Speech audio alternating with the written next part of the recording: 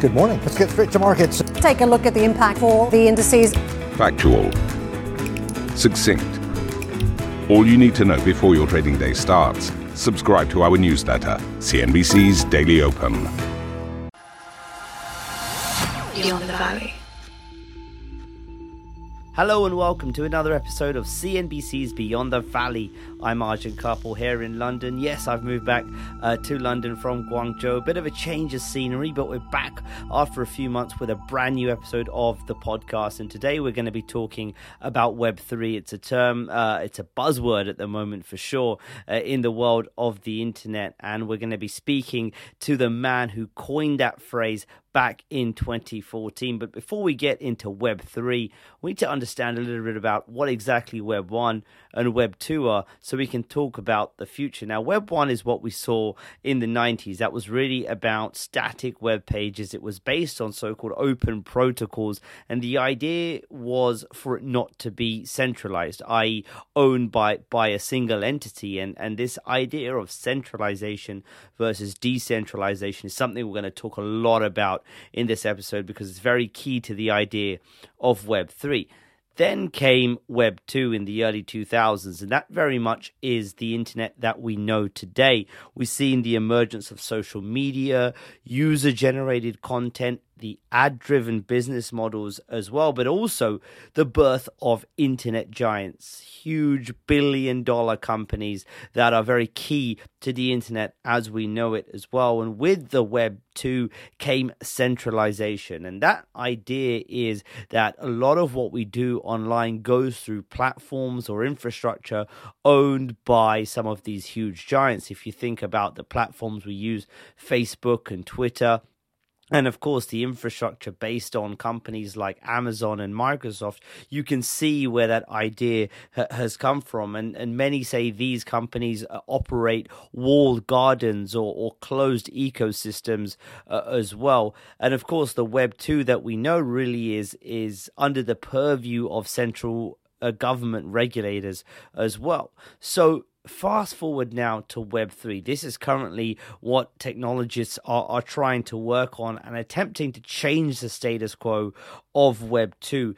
The key to this is really about decentralization. And as I mentioned, we'll get more into that term, but it's the idea that no single entity will be able to own whatever the future of the internet begins to look like. Apps will run on algorithms and consensus, and there are a few technologies that could be a key part of that. One of those is blockchain technology, something we've heard a lot about as it relates to cryptocurrencies as well, when we know some of those platforms like Ethereum, like Polkadot, are working towards Web3 applications as well. Another key part of Web3 is the fact that the people working on it say that it will be trustless. Again, another key term we will dig into further in the conversation we're about to have now, but it's something that the idea goes that currently in Web 2, we have to trust companies like Google, like Facebook, etc., with our data, with carrying out their services, etc. But that won't necessarily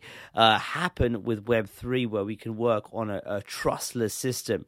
As I mentioned, we will dig into that. And proponents of Web 3 say that it will be censorship resistant, as well as giving users more control of their data. But look, we're in the very early days of Web 3 right now. There's no unified definition. Web 3 is something different to different people as well, but there are a number of projects underway.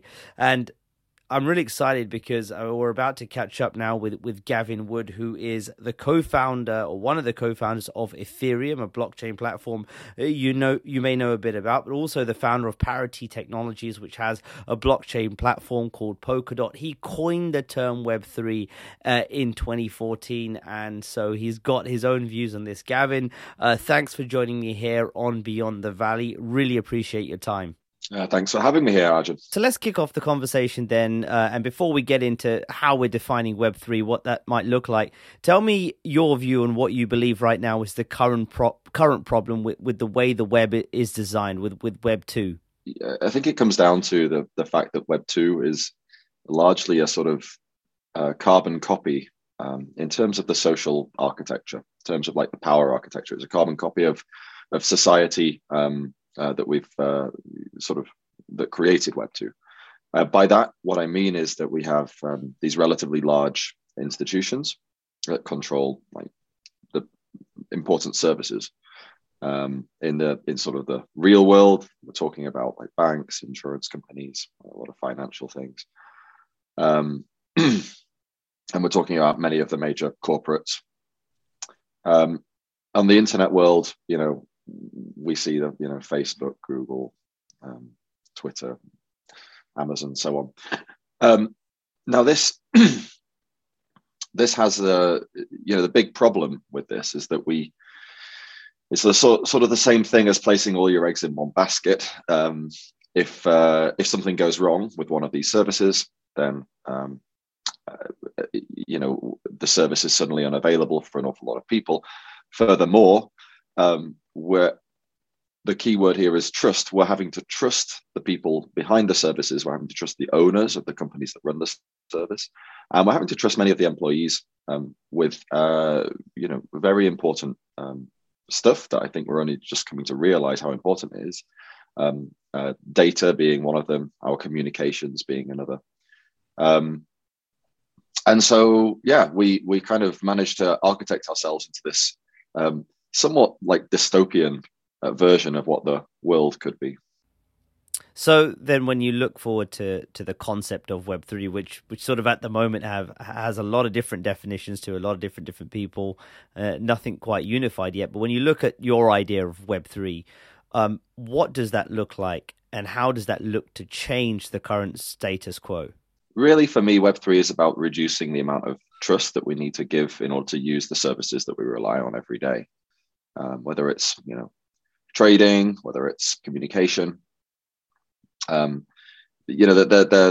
things that we sort of have increasingly come to rely on the internet for. And within the internet, like we have really now tended towards mobile and web as the sort of main ways of getting to these services. So, these are the sort of platforms that we use. And Web3 is really a sort of an alternative vision of the web where the services that we use are not like hosted by a single service provider company, but rather they're sort of purely algorithmic things that are in some sense hosted by everybody. So it's like it's very peer-to-peer, right? The idea being that all participants sort of contribute a small slice of the ultimate service, and thus no one really has any advantage over anyone else in the same, not in the same sense, at least, as when you, for example, go to Amazon or you go to eBay or Facebook, where the company behind the service really has absolute power over what it is that they do in providing the service. So when you talk about this, the fact that we trust a lot of these large companies with things like our data, with them to run these services, we then move on to this idea of a trustless model with Web3. How does that look from a technological perspective? Because there's so many technologies that are floated around Web3, whether it be blockchain that leads to decentralization, whether it's cryptocurrencies as well. How is it that this trustless web comes about? Technologically speaking, there are a few sort of currents to what I sort of coined as Web3 back in 2014. Broadly speaking, they center around communication and managing communication sort of expectations. I mean, that's really what it's about. Like when I talk to my brother over the phone, I don't expect there to be anyone else listening to it. It's not like the phone service has given me some absolute guarantee of privacy, but nonetheless, my expectations are that no one would be listening to it. And the problem is that we've seen that many of these sort of expectations, particularly as technology has moved onto packet-based network onto the internet, these expectations have become weaker. The expectations have remained the same. The reality is that the expectations are increasingly not met. And so part of Web3 is really, the whole of Web3 is about delivering on these expectations that we sort of already had, But ensuring that the technology actually helps enforce our expectations rather than having to trust somebody to do that. So yeah, part of this is about using cryptography in order to help guarantee privacy. And I'm intentionally being a little bit sort of I'm intentionally using words like probably and help do something and reduce rather than remove, because at the end of the day there are no absolute guarantees. What we are working is to reduce the amount of trust that we have to do. We can never remove it entirely, and we have to be realistic about that. But so one of the ways that we do it, like cryptography, another way that we do it, as you mentioned, blockchain, and this helps us get the expectations about what our dealing is. So it's like if we want to do a transaction, maybe it's a foreign exchange transaction, right? It's like I have some pound sterling and I want to get some dollars. I might use this technology in order to make that exchange. And the idea is that I don't have to. I have some expectation that, for example, no one's like making money off no one's making too much money like off my exchange. Maybe there's like a market rate, and I only get like a little bit under the market rate. Well, I have much more guarantees about my expectations being met if it's done sort of without the need to trust anyone, without the possibility of someone like having the power over me to be able to alter the exchange rate or whatever, in some sense make the deal better for them than it would otherwise be for me. So yeah, I mean, at the end of the day, it's about introducing, like, much about blockchain is about introducing accountability, verifiability, in order to reduce the impact of needing to trust or reduce the amount of trust itself. And I think that's a really good example. I think a lot of people might be thinking about, well, what does this mean for sort of some of the everyday apps I'm using, social media apps? We know some of the largest companies in the world are in the business of social media or search or even some of the internet infrastructure. So if there's someone watching this going, well, what does that mean? What does a version of Twitter on Web3 look like? What does a version of Facebook on Web3 look like? Or some of the other popular apps they use? Web3 is sort of been coming at it from a direction that is not trying to replicate sort of the existing Web2, behemoths that we have in the world. But yeah, I think it's important to understand that like Web3 is in part solving like alternative problems. So it's not necessarily going to wholly replace Web 2 in the same way that Web 2 didn't really wholly replace Web 1. There were still like very much Web 1 websites out there. It's just that the really big ones that have sort of gotten entrenched in our lives do tend to be Web 2. But yeah, I mean, if we start thinking about maybe a Web 3 version of Twitter, it's going to start looking like something which I have control over my posts. So I don't know, maybe I can remove them all if I choose. Maybe if maybe there's like an increased amount of awareness about where the posts come from, so it's much harder for someone to like fake my identity because we have like cryptographic based proofs that I have done this and only I could possibly have done this. We have probably elements of sort of greater like freedom of speech that would make their way into there, in the sense that the system isn't going to inherently have gatekeepers that in the same way that there are Twitter employees that act effectively as gatekeepers to the system. Well, I was just wondering more about when people begin using apps built upon Web3 platforms. Will they say, oh look, I'm using a Web3 app, it's noticeable, or are they just using another app that perhaps works in a different way? So I think the trick will be to make it the latter, right? Because at the moment it's very much the former. It's like, well, I have to download this and I have to configure that and I have to go here and there. It's it's relatively complex to use a sort of truly Web3 app in a safe, secure, decentralized manner. Now, there are a lot of portals that sort of really relax a lot of the decentralization in favor of making it easier. But in the fullness of time, then I think the services, the Web3 services that sort of will come to be used will be largely indistinguishable in terms of user experience from like Web2 services. The main points of differentiation will be maybe a little bit more information delivered through the service, probably if it's done properly in a fairly subtle fashion, that users will kind of pick up on a lot of the time subconsciously, but that won't impact the overall sort of service. I wanted to pick up on a couple other concepts and parts of the Web3 occasion as well, Gavin. Firstly, this, and we've been sort of speaking about it throughout this conversation, this idea of decentralization.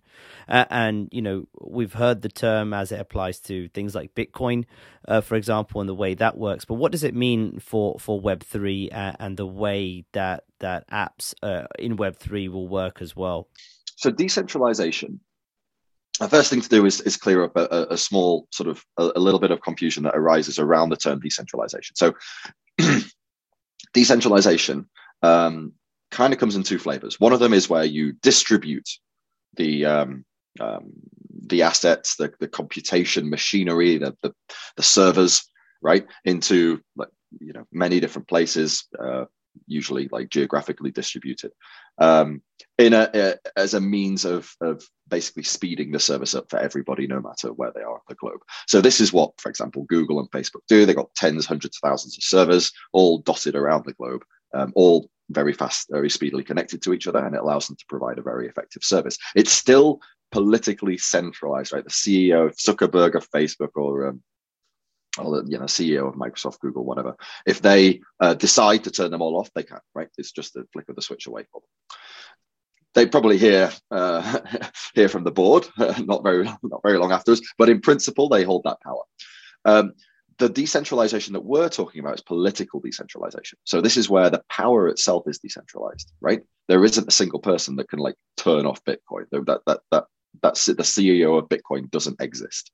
And it doesn't exist by design, right? There literally isn't. There could never be, assuming the fundamentals of Bitcoin are sound. There could never be a CEO of Bitcoin able to actually switch the network off. So then it's like, well, what's the point? Why do we do decentralization? I mean, the best answer to this that I found is it's kind of the same reason that we do encryption, right? It allows us to have a credible expectation, right, about the service that we're going to get. So with encryption, it allows us to credibly expect that we'll have privacy, that it is literal, that no one's listening in on the call.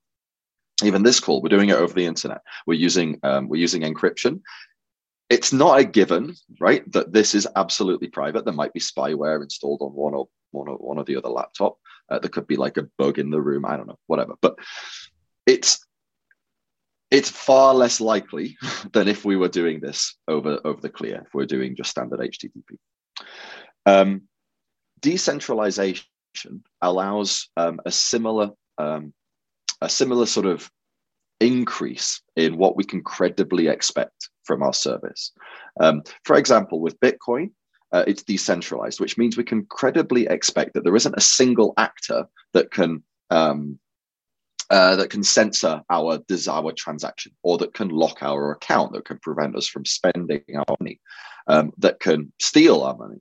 Right? These are all things that because it's decentralized by design, we now have a credible expectation of. We don't have that credible expectation with if our funds are custodied by a bank, or if we're trying to use a service like PayPal, right? Because there is a CEO of PayPal that can flick the switch on my account, on the service, on the network, whatever. But there is that power is held by a single individual, and in some cases without too much accountability. And furthermore, we will never know if there is accountability or not, because we're not allowed to look into PayPal's corporate structure and look at, and audit it and check the processes in place, all the rest of it. So because we have decentralization, we are able to get more credible expectations of privacy, of non-censorability, of freedom, of service provision.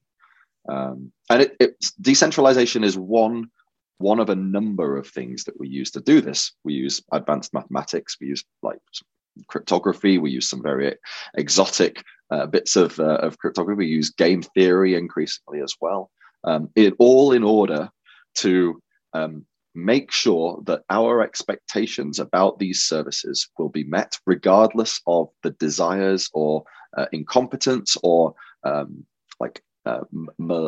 maliciousness of anybody else in the world. We're just going to take a quick break. Stick with us. We'll be right back after this short message. Subscribe to the Squawkbox Europe Express podcast. Join Steve, Karen, and myself, Arabile, in unscripted and dynamic debate around the day's top stories with first and exclusive interviews of the best in business and global newsmakers, original points of view, and instant analysis of the latest business news and key market themes. Get set for the day ahead. Squawkbox Europe Express podcast, now available on Spotify, Apple Music, and Google Podcasts. So, on top of decentralization, another thing that people are looking at when it comes to Web3 is, well, what role does digital tokens and other cryptocurrencies play in the mix as well? You've got this idea that, well, there might be some platforms that are powered by certain digital tokens, and they're going to be a key part of the Web3 mix and Web3 applications. Where do you stand on that? So the concept of currency was like the first service, right, that this technology provided. It's blockchain technology, Bitcoin, currency that everyone knows now. And it was like, we don't need a Bitcoin corp, right? We don't need a Bitcoin company to provide the service of a currency. We can do it sort of by everyone having a little slice of the network, doing their bit, and we sort of have this service come up from the bottom. And I think it was a great sort of demonstration. It got it sort of took my imagination, and I think it took a lot of other people's imagination. And this is where sort of we have got the sort of basics of Web3 from. I don't necessarily I think tokens can be very useful. So, back in the early days, back in like 2014, when we were first sort of designing Ethereum, it came up that we're like, maybe we don't want to have a token in Ethereum. Like, why are we building a currency into this thing? Do we really need it? Like, it's meant to be like a computation platform. Like, why should it have a currency? Now, the reason that we kept the currency in was because it provided a safeguard against misuse of the system, effectively by requiring this sort of this economic transaction, this like, giving something economically valuable up by a user meant that users couldn't sort of spam the system with useless transactions or otherwise like abuse it. Effectively, by putting a price on it, you're sort of turning away the people who would abuse the system. And that we needed a token in order to be able to put a price on the service. Obviously, you can't pay with cash if it's an internet-based service. We can't use like a bank or PayPal or anything like that. So, like, we needed a token as part of the service. And I think this model is reasonable. And we've definitely seen, as you said, like a lot of teams sort of announce a token that can be used to pay for their service. It's an easy way of mitigating this kind of abuse of the system. I don't think it's necessarily. I don't think that currency per se is necessarily like going to be an enduring killer app, right? I think there probably will be other applications that will overshadow currency itself. Kind of in the same way that the internet sort of started with, news, the Usenet, the sort of news service, and email, and they're being increasingly overshadowed by all the other services that we've come to use. I think it'll probably be fairly similar. I suspect that currency will continue to play a role in services. Overall, we're going to start seeing services be delivered without the need to use tokens. And I think that's going to be a big jump. And I think it is one of the key factors that's going to open the door to the mainstream. Quite honestly, I don't think many people who want to use some of the interesting services that are coming out really want to own platform tokens. Like, I don't think they want to like buy into, I don't know, whatever exchange token thing, and then also into ETH in order to use the exchange. And then actually do the service. I think they just want to do the service. And if you can provide the service without all of this extra stuff that people need to do and own and control, then I think you've got a much greater chance of effectively selling your product into the mass market. I mean, what does that mean then for this complex of digital currencies and digital tokens that we have right now? Because every time there's a new project that pops up, they're like, hey, look at our flashy new token we have. And, there's some price action involved with that. There's just hundreds of these tokens. So, I mean, what does that mean for this complex then of all these tokens that are in existence? I don't think that I don't think like a multi-currency world is going to go away. I think it's inherently useful to have like a token which kind of represents the economy of a service. Like, it's a relatively new model, and it's kind of interesting. It does allow it allows some things that you couldn't otherwise get. At the moment, we've got this weird thing where there's like a company that's behind one or more services, and you can kind of maybe buy into the company on the stock exchange, but it's quite hard. There's no way that your small holdings are really going to affect governance of the company. Oftentimes the company is private anyway, so you can't there's no way that you can buy in.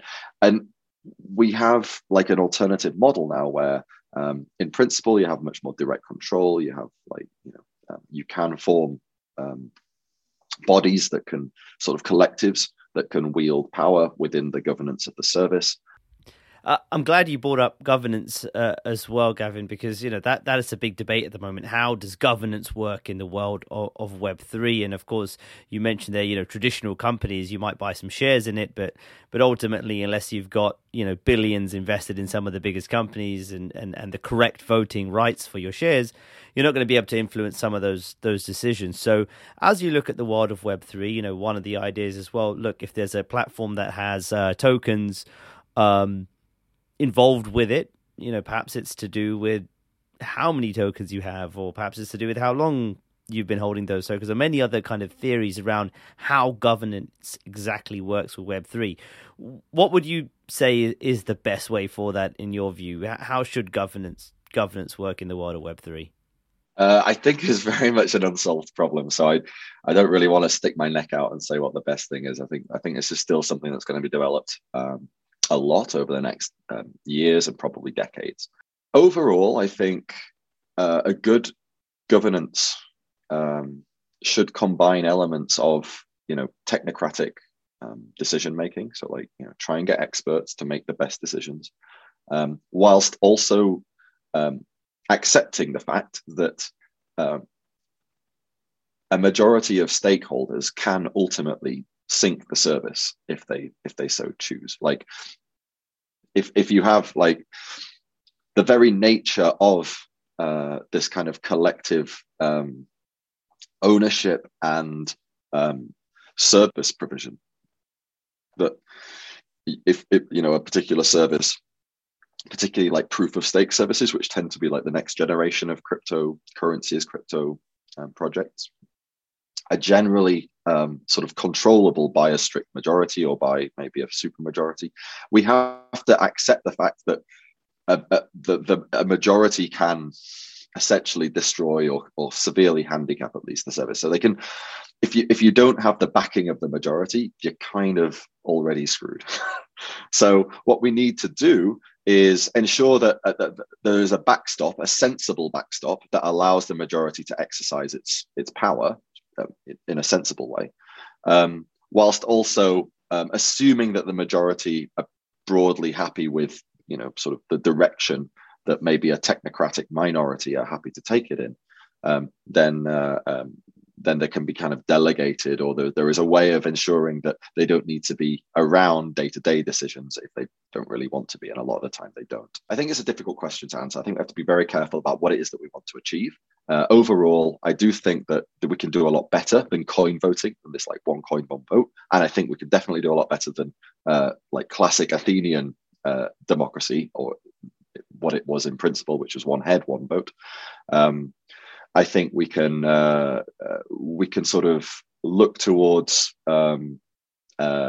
certain like game theoretic economic mechanisms to try to make sure that the decisions that are made actually do fulfill the goal that we want. And one of the ways that we're sort of spearheading this in Polkadot is to have this concept of conviction voting, right? So conviction voting is basically where you lock yourself into the system voluntarily, basically saying, I won't move my coins, I won't sell them, I won't spend them, I won't transfer them anywhere. They're kind of frozen, locked for a particular period of time, with the idea being that the longer that you agree that you voluntarily lock them for, the greater the overall weight of your vote.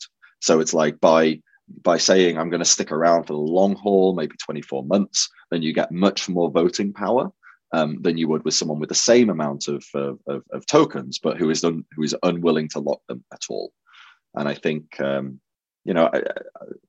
cautiously optimistic that this will allow the system to make overall better long-term decisions rather than be solely focused on short-term needs. And I do want to address, I guess, just in this next part of the conversation, a bit about some of the risks, challenges, criticisms as well of Web3 so far. And I'll pull a couple up at the moment. One high profile one, of course, was the Twitter founder Jack Dorsey talking about Web3, saying, it's the venture capitalists and their limited partners really that own Web3. He said it will never really escape their incentives, and it's ultimately a centralized entity with a different label. And of course, you've also had the founder of Signal, Moxie Marlinspike, talking about Web3 as it stands is not really decentralized. You sort of need to platforms are emerging, but to access those and the blockchain, you need to go via other interfaces as well. So as you listen to those two criticisms and challenges at the moment, what are your thoughts about the risk of centralization when it does come to Web3? So I would say that they're two very different criticisms, and I think it may well be true that there are some protocols that are really just Web3 in name, are largely centralized. They're largely under the heavy influence, if not direct control, of a single group with a single economic alignment. If that's what sort of Jack was referencing, then there's maybe some latitude there. But I think that's not the Web3 I'm talking about, right? I'm talking about the legitimate protocols, Bitcoin, Ethereum, Polkadot. These are, I think, much more.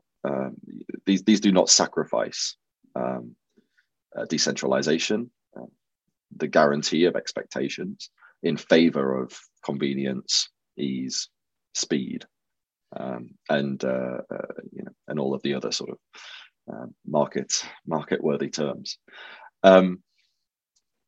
Overall, the key difference that I think is not represented by in sort of Jack's statement is that these systems are rules-based. They're fundamentally rules-based, even the ones that have a lot of VC backing. Yes, the VCs may get richer if the system does well, but I mean that's just the nature of investment. The key thing is, do the VCs have the ability to switch the rules on the users? Can they basically mutate the service into something that users didn't want? In the same way that Facebook, for example, can just switch the terms and conditions. Yeah, Moxie brings up an interesting point, which was basically that a lot of the a lot of the most used decentralized services, their users go through one or more centralized layers in order to use them. And again, this is essentially, a big example here would be Ethereum, right? Ethereum is a decentralized service. It's a blockchain. It's run by many different miners who will contribute a bit of compute power and help push transactions through. Great. And if you use the blockchain directly, if you run your own Ethereum node, so you have to download, it's quite a lot of effort. Then you can legitimately run Ethereum in the way that it was sort of intended, and as it says on the tin, as advertised, it's actually decentralized.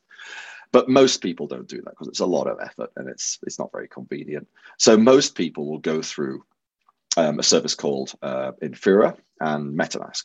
And Infura is basically it's run by a single company, and they spin up all these Ethereum nodes around the world to allow people to access Ethereum. But of course, they access Ethereum through a very much trusted entity, and they just sort of trust this service to tell them all about the Ethereum blockchain, what's going on, what transactions have happened, and of course, if it's compromised, then in principle you can put user funds at risk. You can do all. It can be insecure and unsafe. And this is, as far as I understand it, kind of Mox's point. The core of it might be decentralized, but a lot of the sort of, as you get closer to the user, it's still heavily centralized. These services were only really meant to be a stopgap to allow, for this for the period while we hadn't quite got the technology developed yet that would allow users to actually use a decentralized service all the way through the journey from their computer to Ethereum. With Polkadot, we are very much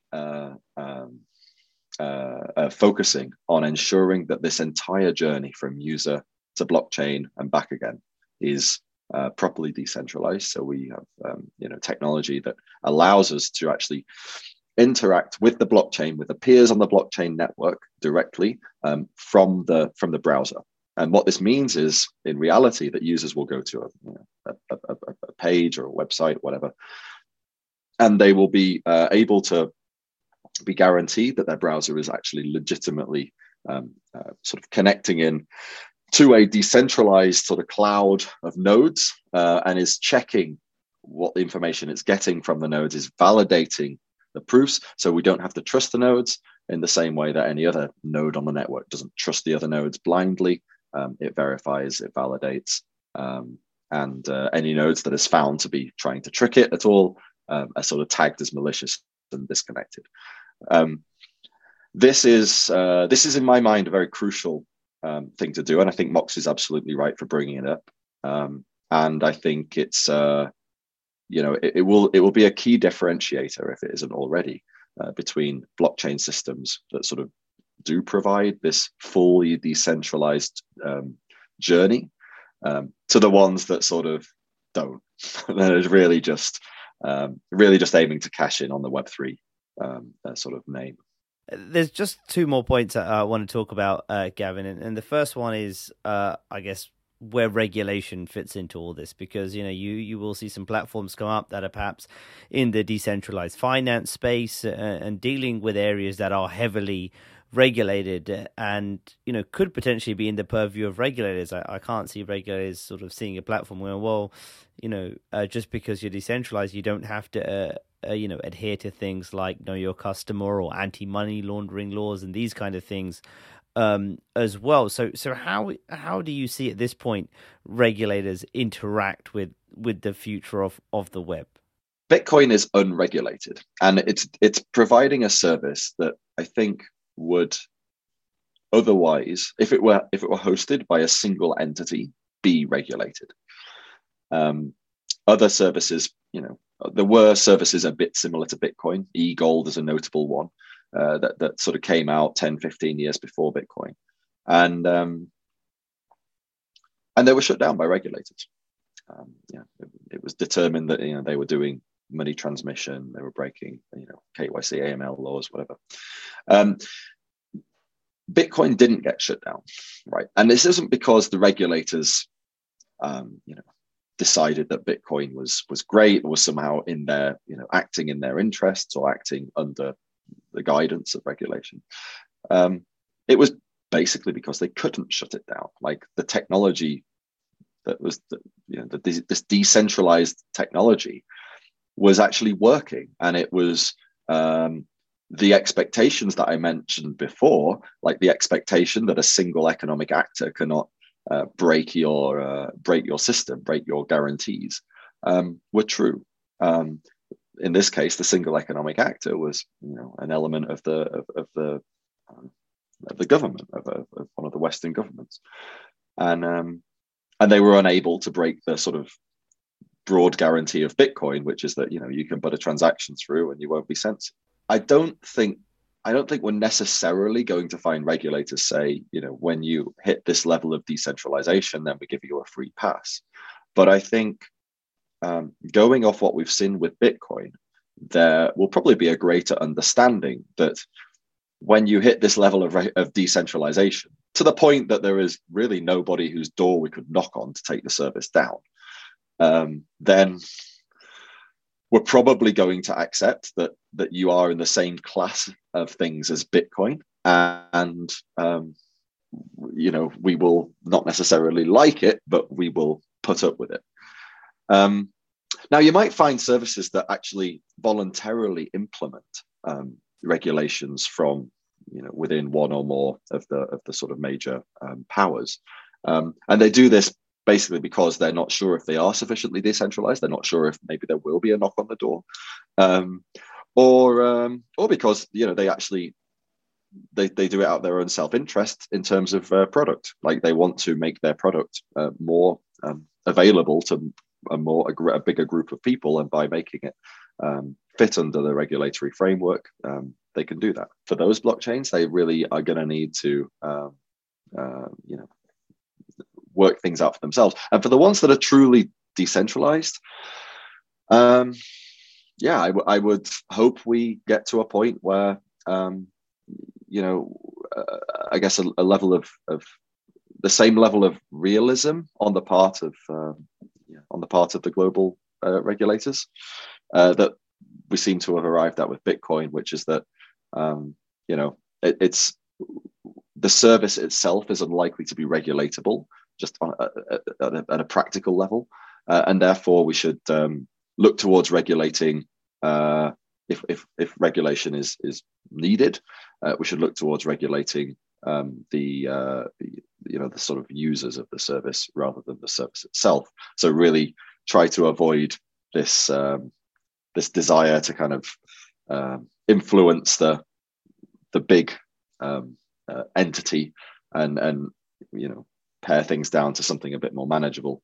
And it may well be that the cost of regulating individual users outweighs the benefit of the actual regulation. And maybe it will, maybe it won't. But if it doesn't, then what we will see is like basically less regulation. And I would hope a replacement of this relatively blunt instrument that is state regulation with a much more agile sort of instrument, which is algorithmic regulation, which is basically using the openness and the transparency and some of the tools that these kinds of services, these kinds of cryptographic and game theoretic based services provide the user, that might mean that some forms of regulation are not really needed. Another big part of, I guess, the conversation about Web3 and is one of the consequences of it, and that could be that potentially the power of some of these tech giants at the moment could diminish to some extent. That's what a lot of proponents say about what Web3 could do to the current state of power of these tech companies. Do you buy into that? I think it's going to be hard to make a dent in these Goliaths. I think realistically, we're gonna maybe it's a similar model to like Microsoft in the 90s, right? Huge monopolistic power, like huge sway, 90+% control of the market.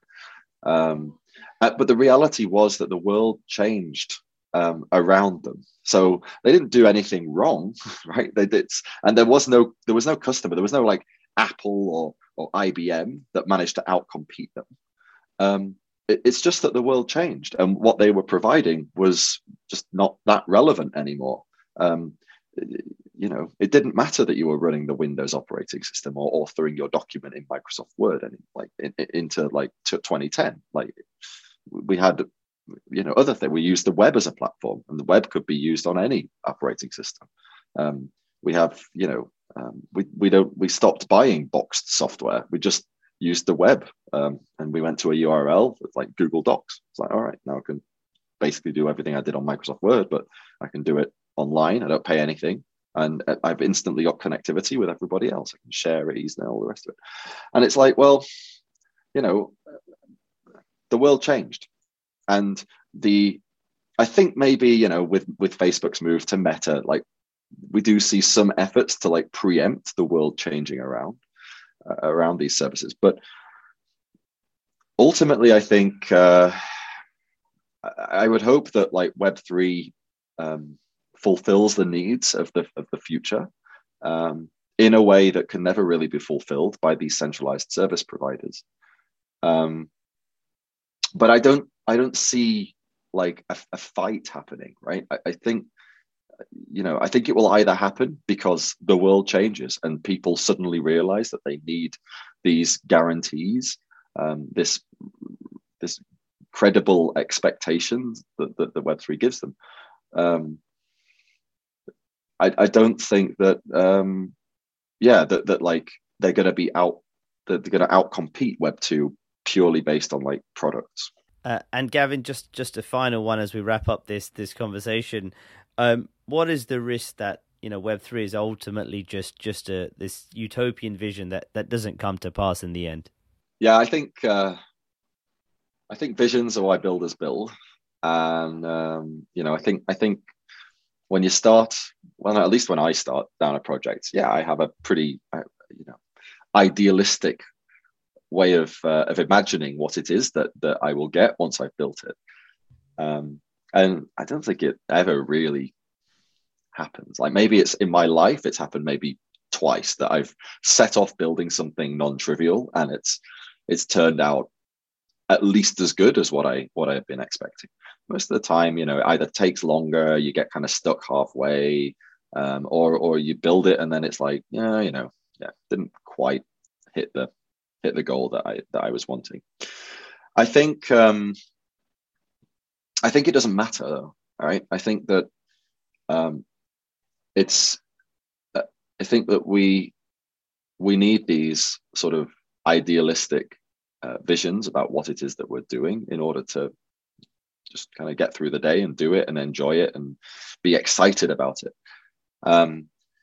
Curiosity is crucial. It's like, can it be as good as I imagine? And maybe at the end of the day, it will be half as good as this like amazing utopian dream, but it will still, in my mind, be better than what we have at the moment, which is a world based upon essentially authoritarian power. We hope that it's benevolent. We hope that it's honest. We hope that we can trust them. And a lot of the time we're forced into trusting them. And a lot of the time this trust is not really evidence-based trust, it's blind faith. And I think a world based around that isn't so great. And so maybe we can't remove all of that. Maybe we can only reduce it a little bit. But like I would say it's still moving in the right direction to remove this this reliance on authority. Gavin, that's a really nice way to end the conversation. I appreciate you taking the time to talk to me. Thanks for conversing, Arjun. It was really fun. Absolutely fascinating conversation with Gavin Wood there, who of course coined the term Web3 in 2014. What's very clear is that we're in the early stages of whatever Web3 might end up looking like. Lots of development going on here, lots of grand ideas. I did ask at the end there, is this just a utopia? Because that really is what it sort of appears to be at this point in time. And there are sort of some big questions that still remain, of course. Will Web3 go mainstream? Or will it just be for a few people who are very interested in technology? Will the tech giants be involved? And will it actually diminish their power as well, as some proponents say? And ultimately, will we see the landscape of the internet as we know it change? Now, there's no doubt this is a topic we will revisit on the podcast at some point as the technology begins to develop. And if you want to hear a little bit more about some of the concepts we talked about, Bitcoin, Ethereum, blockchain, we have plenty of episodes on that in the Beyond the Valley series as well. But let me know what you thought about today's episodes and your views on Web3. You can comment below. You can also reach out directly. I'm on Twitter at Arjun Karpal. Would love to get your thoughts, but that's it for now for another episode of CNBC's Beyond the Valley. Thanks for watching and listening, and I'll catch you next time. Beyond the Valley.